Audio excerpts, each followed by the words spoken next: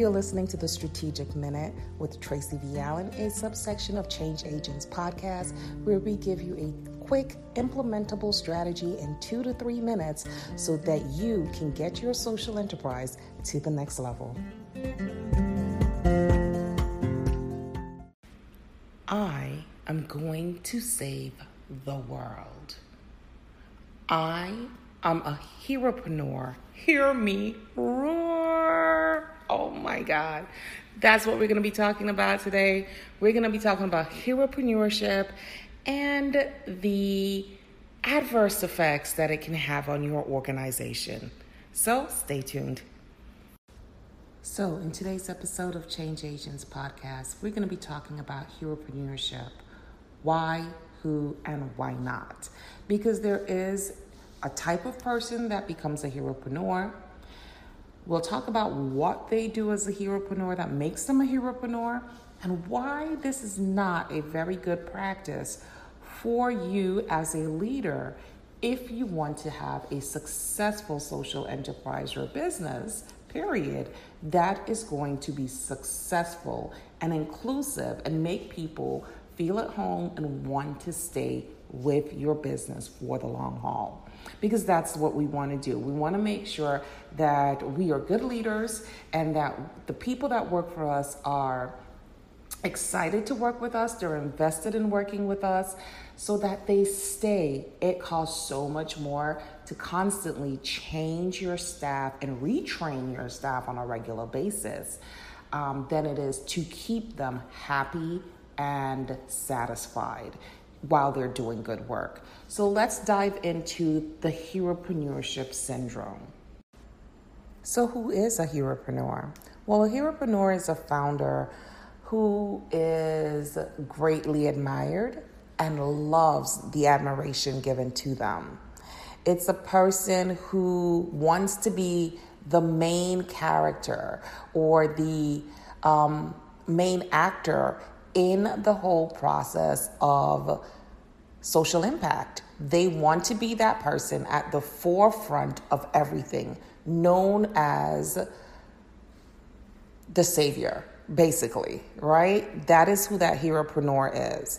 So this is a person who starts the organization and is over dramatic in their role. So they give no one else credit for anything that happens. They take all the credit because they love the glory.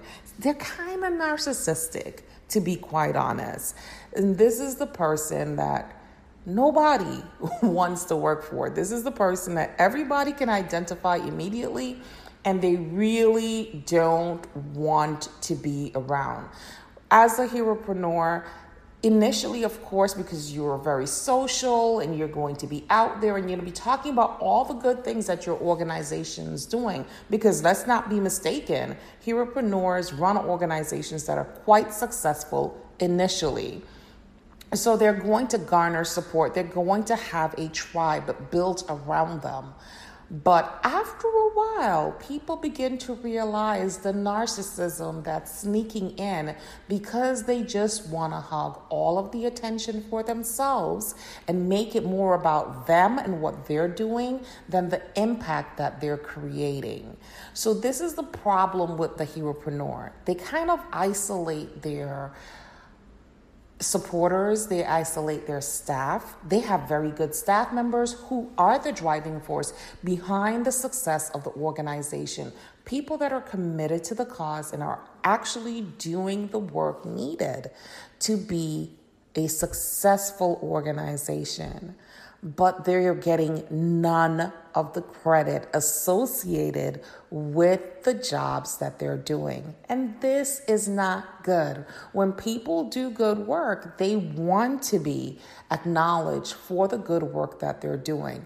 Yes, you are the owner, you're the founder of this organization. And yes, people are going to look towards you with some type of admiration and give you more credit than maybe sometimes you actually deserve. But the difference is the heropreneur will never said, oh no, I didn't do this by myself. My staff and I are the ones who built this organization to what it is today. My staff members are the ones out there in the community, gathering the necessary information, helping people, doing the person-to-person contact. They're the ones making the phone call. You're not sharing any of this glory with the people behind you. You're taking all of the glory for yourself. That is what a heropreneur does. So no one really and truly wants to be bothered with someone who's doing that. They want to know that you have a team. People support team members.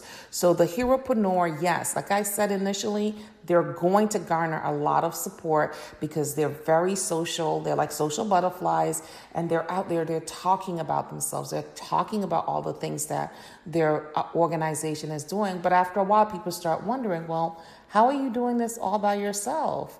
What about all the other people who work for you? So they don't do anything either. And that leaves a bad taste in people's mouths. So that is a danger, again, of being a heropreneur. So take some time and really assess the way you're working, the type of leadership style that you have. Are you coming off as a heropreneur? So that's why I started off this podcast with, I want to save the world. I am a heropreneur. Hear me roar, because that is usually the kind of statements you will hear a heropreneur put forward. They want to take all the credit. So they're going to champion whatever cause it is. They're going to be the ones saving the world, even though they can't do it on their own, but they're never going to give credit to the other people who are helping them to actually get this done.